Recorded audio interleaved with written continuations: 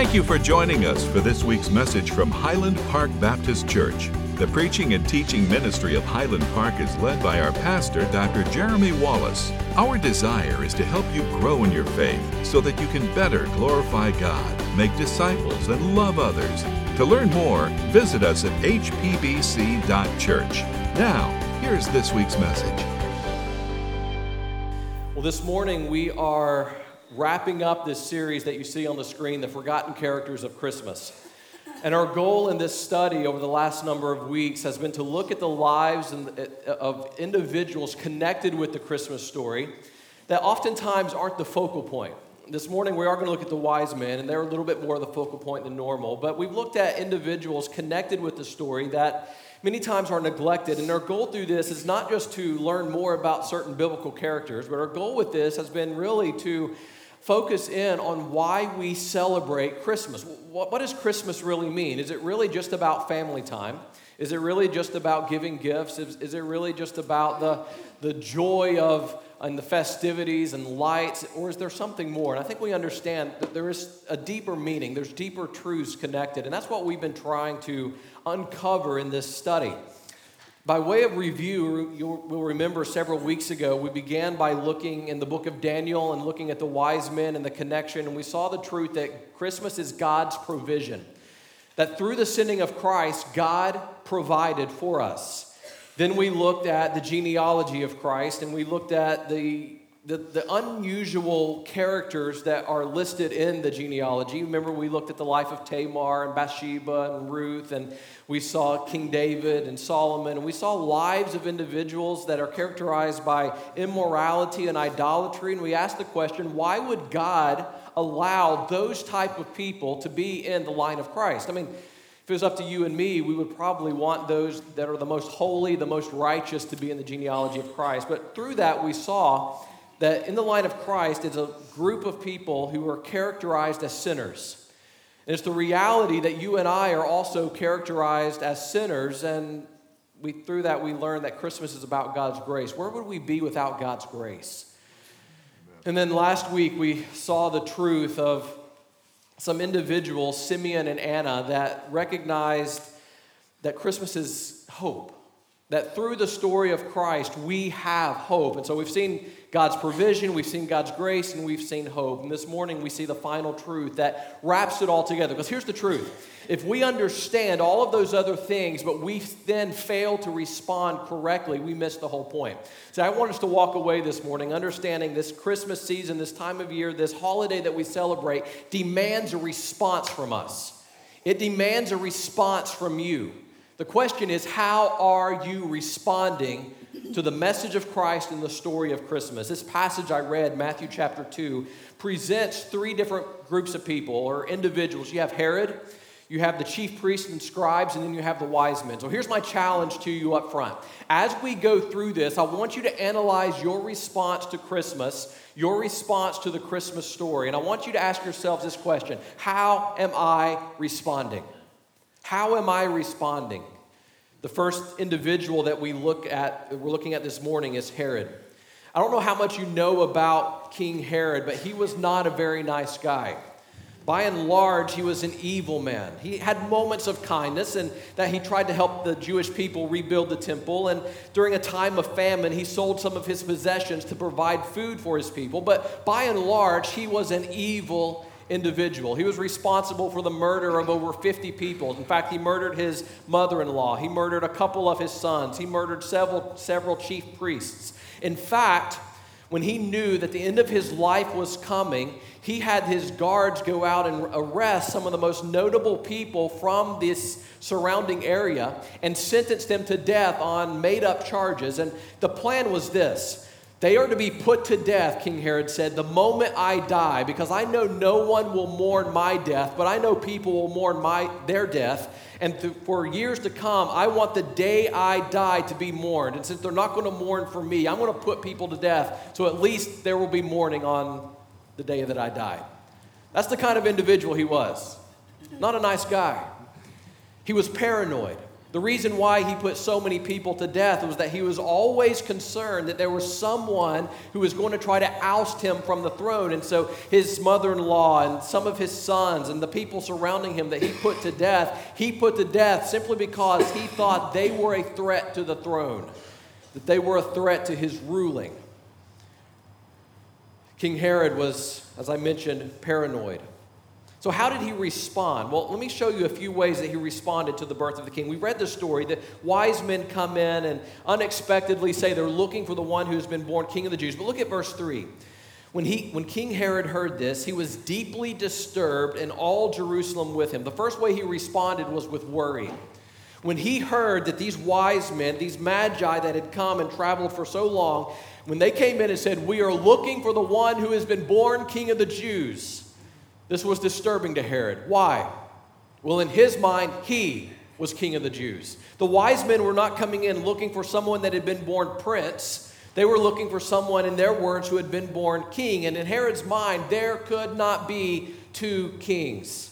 His worry, his being troubled, I believe, was motivated ultimately by selfishness.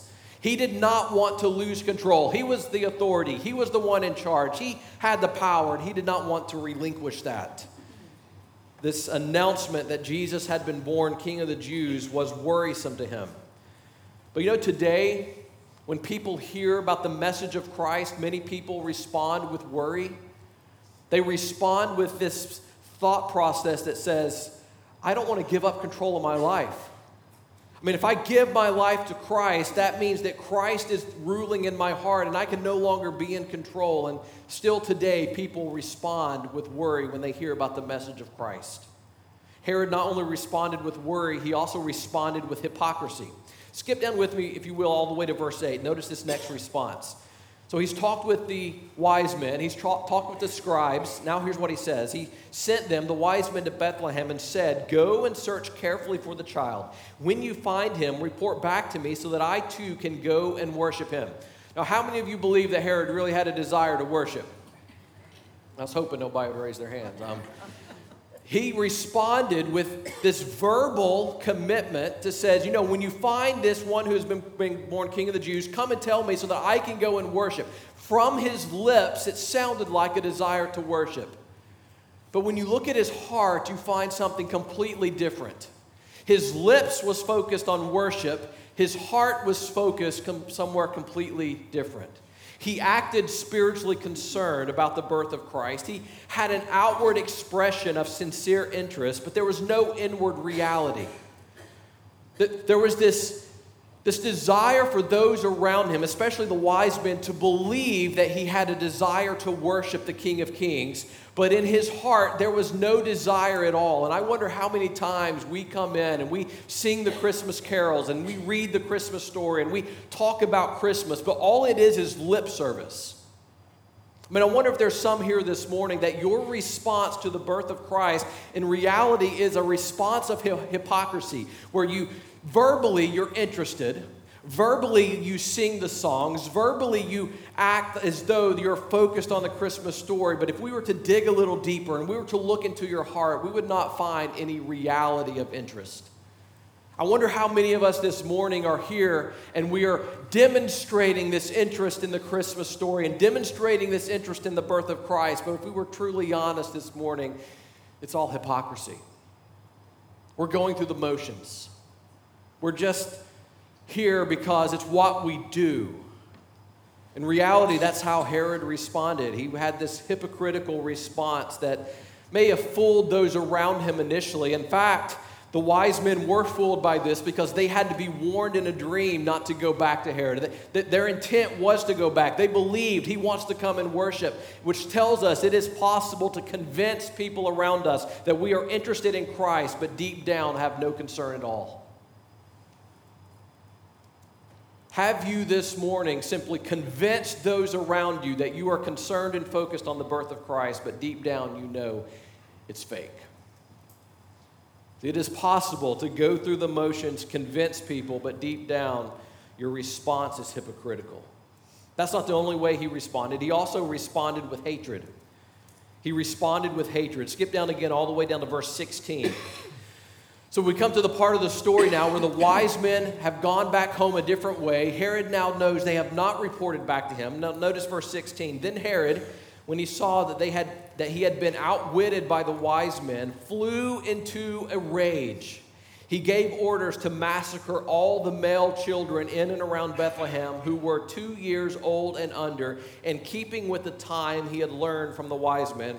We learn a couple things from this. First of all, when the wise men came to worship Jesus, he was no longer a baby. He was a toddler at this point. They entered a house, it says. So he's probably 18 to 24 months old at this point. The wise men are getting ready to come in. They go in, they worship. We'll see that in just a moment. Herod now knows that he's been outwitted by them. And we see now the reality of his heart, don't we? I mean, up to this point, he simply expressed interest in worshiping Jesus. But now we see the reality of his heart, a heart that is filled with hatred. He had all the babies under age 2 put to death, which was probably 25 to 50 babies that were murdered out of hatred, out of insecurity. I've learned from watching people over the years that people who reject Christ, people who refuse to submit to Christ, people who consistently live a life of hypocrisy, eventually over time become bitter and angry toward God and toward the things of God. Your hypocrisy will only carry us so far. Hypocrisy in our life may take us through the motions, but there comes a point in time where something happens in our life. Maybe it is something tragic. Maybe it is a disappointment. Regardless of what it is, if your life is motivated by hypocrisy and there is secretly hate, eventually that hate, that anger will be manifested just like it was in the life of Herod. Herod shows us that it is possible to act interested in the birth of Christ in one moment, but in reality have no interest in Christ, and eventually the hatred in your heart, the hatred in his heart became evident. You know what this tells us? We can only fake it for so long. We can only fake an interest in Christ, an interest in the birth of Christ, an interest in the things of Christ for so long. Eventually the reality of our hearts will be clearly seen. And if not on this earth, one day, standing before God, the reality of your heart will be known to all. In fact, Matthew chapter 7, in a portion of Scripture known as the Sermon on the Mount, we find a group of people, it says, that will stand before Christ one day and will profess faith in Christ. And they will stand before him and say, we have done all of these things in your name. And I would imagine they will say that we've gone to church in your name, and we sang Christmas carols in your name, and we went through the motions of worship in your name. And Jesus is going to look at them, God's going to look at them and say, depart from me, you workers of iniquity, I never knew you. In that moment, the reality of their heart will become known to all. It is possible to fake interest in Christ. It is possible to fake worship. But one day, the reality of your heart will be known, and you are judged on the reality of your heart. Don't be like Herod. Don't be like someone who fakes interest, but in reality has hatred that is going to eventually be known. The second group of people I want us to notice this morning is the chief priests and scribes. You say, who are the chief priests and scribes? The chief priests and scribes were the religious leaders of this time. They were the people who had the most knowledge. They were, in one hand, the pastors or deacons or Sunday school teachers, the ones who supposedly had the most knowledge about biblical things, about spiritual things. I mean, if there was a group of people who should have responded correctly to the birth of Christ, it should have been the religious. Right? I mean, it should have been the leaders in the church, so to speak, the teachers in the church, the deacons in the church. If there was anyone who should have responded correctly, it should have been them. They knew the prophecy about the coming Messiah. They knew to be looking for it. They knew what it meant. But what we're going to see is that this group of people did not respond correctly. And I wonder why. I mean, maybe they had been under the influence of Herod for such a long period of time that they had become indifferent towards Christ. Maybe they were operating out of fear, and they were afraid if they expressed too much interest in Christ that maybe Herod would have them put to death. Regardless of the reason, they did not respond correctly. So how did they respond? Here's the first way. They responded with knowledge. Look at verse 4. The wise men have come in.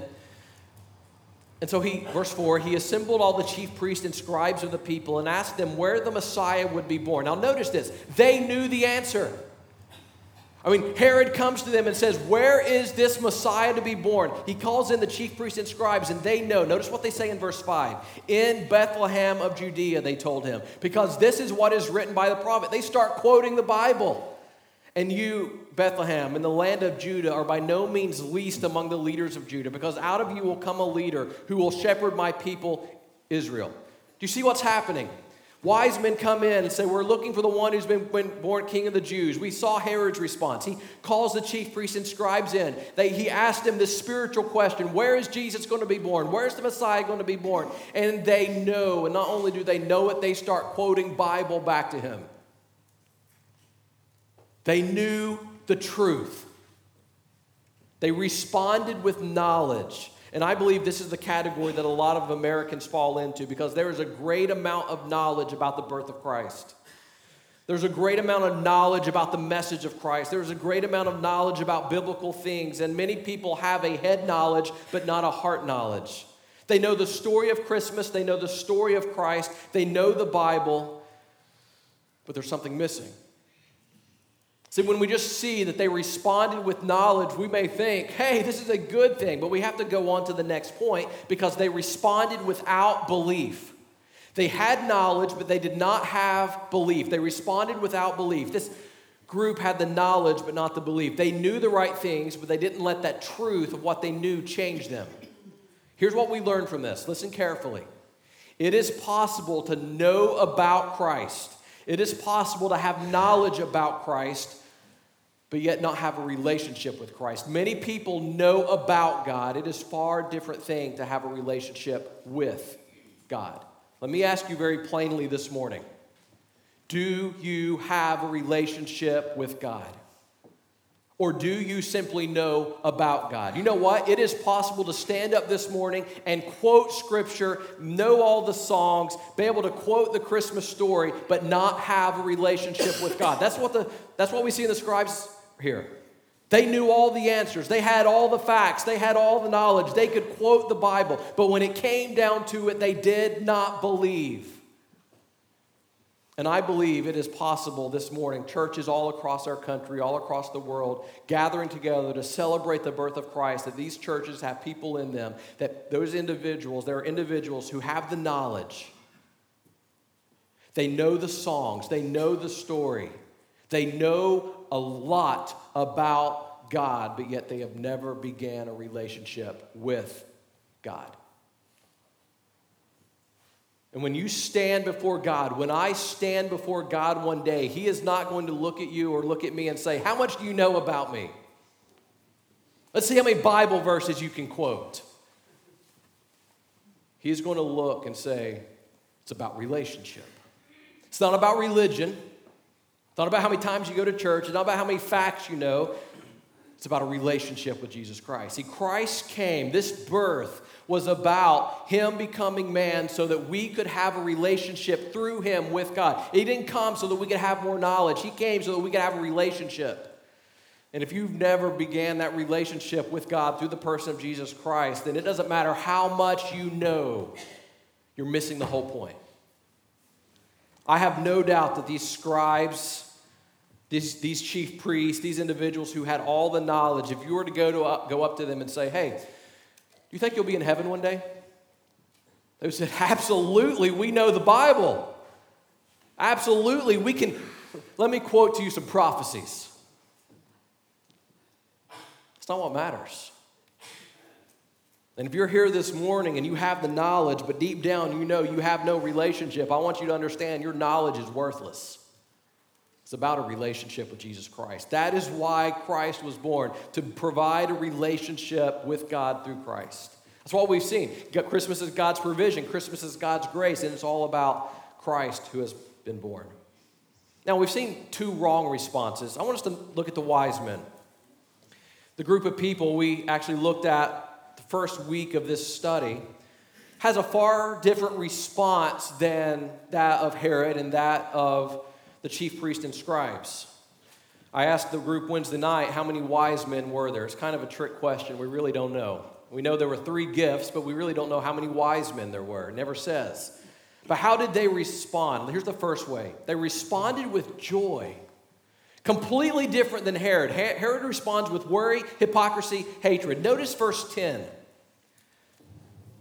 And when they saw the star, notice this, they were overjoyed beyond measure. This is worded about as strongly as you can word it. It doesn't just say, you know what, they were a little happy about it. It's that they were overjoyed beyond measure. They could not have had any more joy. Why? Why would someone look at the birth of Christ and respond with joy? The only way you will respond, or I will respond with joy when thinking about the birth of Christ, is in understanding what the birth of Christ means. See, it's not just a celebrating a birth, it is celebrating the purpose of a birth. Christ came for a purpose. In fact, Matthew says that he came to seek and to save the lost. He came to be a ransom for many. Christ came for the purpose of dying and then raising again so that we could have a relationship with God, so that we could have forgiveness, so that we could have eternal life. I firmly believe that when the wise men saw the star stop over the house, that the reason they responded with joy wasn't merely because their journey was over. The reason they were overjoyed beyond measure is because they understood what this birth means. And listen, the reason you and I can celebrate and can have joy this time of year is because we understand what the birth of Christ means. We've talked about it throughout this series.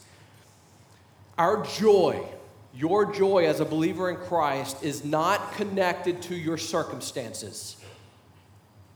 If it were, then your joy would be gone the instant your circumstances take a downward turn. And listen, circumstances take downward turns, right? And then sometimes it takes another downward turn after it took a downward turn. That's life. Your joy cannot be tied to your circumstances. The reason why we can celebrate and have joy this time of year and every time of year, regardless of circumstances, is because we understand what the birth of Christ means. Nothing in this life, for the believer, nothing in this life can alter the fact that you have the forgiveness of sins through God. Nothing that happens in this life can change your eternal destiny. Nothing that happens in this life can rob you of the forgiveness of sins, which means you can have joy when you are focused on Christ. That's the key. The wise men were overjoyed beyond measure, not because of circumstances, but because they were focused on the person and the purpose of Jesus Christ. You want joy? You want more joy in your life? Focus more on the person of Christ. I find it interesting. The book of Philippians, one of my favorite New Testament books, the theme of the book of Philippians is joy. Does anybody know, Paul mentions joy, I think, 14 times throughout the short book. Does anybody know where Paul was when he wrote the book of Philippians? Jail. The theme's joy. He's in jail. Why? Joy is not connected to circumstances. Joy is connected to the person of Christ. You can have joy regardless of what is happening when your focus is on Christ. The wise men responded with joy. Why? Because they were focused on Christ. They also responded with obedience. Look at verse 12. They responded with obedience. After being warned in a dream not to go back to Herod, they returned to their own country by another route. This joy focused on the person of Christ, this joy focused on the purpose of Christ, this relationship with God through Christ naturally results in a life of obedience to Christ. You can't disconnect those. To say that you have a relationship with Christ and that relationship produces joy, but then to live a life that lacks obedience is to contradict yourself. The joy that comes from a relationship with Christ automatically results in a life of obedience to Christ. You can't have joy but neglect obedience. In fact, I would argue, and I think Scripture argues this, that you have more joy through obedience. The wise men responded with obedience. They understood that this king that had been born, king of the Jews, this King of Kings, this Lord of Lords, this one who had come to seek and to save those that were lost, this one that had come to die, this one that had come to be a ransom for many. They understood that you cannot just look to Christ as Savior, but you must also look to Him as Lord. The Bible doesn't present it that He can be your Savior and not your Lord. The Bible presents it is that when you give your life to Him, you are submitting to Him. So the wise men responded with joy. They responded with obedience. They were not skeptical, they were obedient. I think I would have been skeptical. There's many times in our lives where we simply need to respond with obedience. But where all this entire series has been pointing is to this last point. Now, I'm not going to give it to you yet. Where we've been talking about Christmas is God's provision, Christmas is God's grace, Christmas is hope. It all comes to this final point of how do we respond. Now, hopefully you respond with joy and hopefully you respond with obedience. But there's one final truth that has to govern and overflow, really kind of be the theme of how we respond. Number 3, they responded with worship. I want you to notice verse 2. Where is he who has been born King of the Jews? For we saw his star in the east, and we have come to worship him. Now, here's what's interesting. That's exactly what Herod said he wanted to do, right? When you find him, come back to me so that I can go and worship him also. The key to all of this is not claiming to want to worship. The key to all of this is not saying, I want to worship. The key to this is how do we live this out? Skip on down now and look at verse 11. So they come to the place where the star was. They were overjoyed beyond measure. Entering the house, they saw the child with Mary, his mother, and falling to their knees, they worshiped him. And they opened their treasures and presented him with gifts, gold, frankincense, and myrrh. The wise men said, we have come to worship him. Herod said, find him so that I can come and worship him. When it came time, the wise men demonstrated the reality of their hearts by falling on their knees before this baby and worshiping him and presenting him gifts. See, the reality of our hearts for those who truly understand the significance of the birth of Christ is a response that says, I will fall on my face before the King of Kings and the Lord of Lords, and I will worship. This babe wrapped in swaddling clothes in Luke 2 and Matthew 2 is the same God that spoke the world into existence. We look at the God who spoke the world into existence and we worship this babe that has been born. We fall to our knees and we worship. The response that this message demands, this message of Christ demands, is a response that says, I will fall to my knees and worship. I want you to picture this because the image of falling to your knees and worshiping should not be lost. These wise men come in, they see this baby, they understand who this baby is, they understand why this baby has been born, they understand that this is the God child, and they fall to their knees.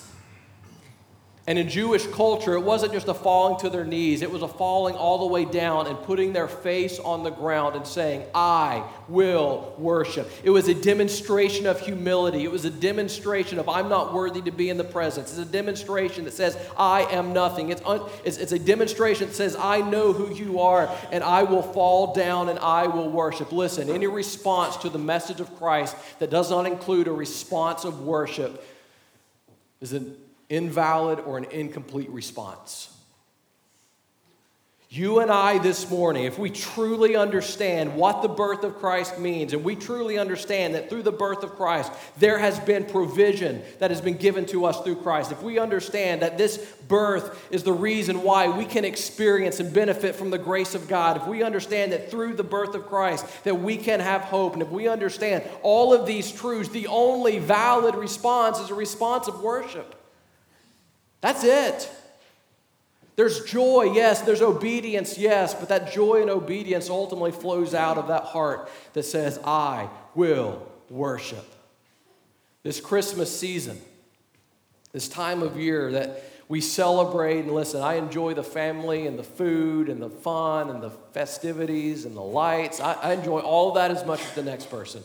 But do not go through this Christmas season, and I would say do not go through the day tomorrow without pausing and bowing your heart in worship to God. That is the only valid response, is a response of worship. Which group of people that we talked about this morning do you fall into? I think if we were looking at Herod, we would summarize that you have this hypocritical response. Is that you this morning? You have the lip service, but the heart is not there. The chief priests and scribes, they responded with knowledge, but no belief. Is that you? I mean, you know it all, but you don't really believe it? Or do you fall into the group of the wise men where you understand what it means and there's joy and there's obedience, but there is most definitely worship? See, this is where you need to be. And if you're in these other categories, you're in these other groups this morning, you have an opportunity to say, you know what? No more hypocrisy, I will worship. No more simple knowledge, I will now worship. The good news is that you're not stuck there. The fact that you are alive and breathing and here this morning means that God has given you an opportunity to move from where you are to this place of worship where you say, I now understand the significance of the birth of Christ and there is joy and there's obedience, but I will worship. So I pray that in a moment when I close and when we dismiss, that everyone walks out of this room from this category. I pray that you leave this morning with a heart that is worshiping God, a heart that is filled with joy, and a heart that says, I will obey the King of Kings and the Lord of Lords. Which group are you in? And will you walk out from this category? Will you stand with me this morning? Thank you for listening to this week's message. If you have any questions or want to know more about having a closer relationship with Jesus Christ, please contact us online at hpbc.church. Please join us again next week as together we seek to know Christ and make Him known.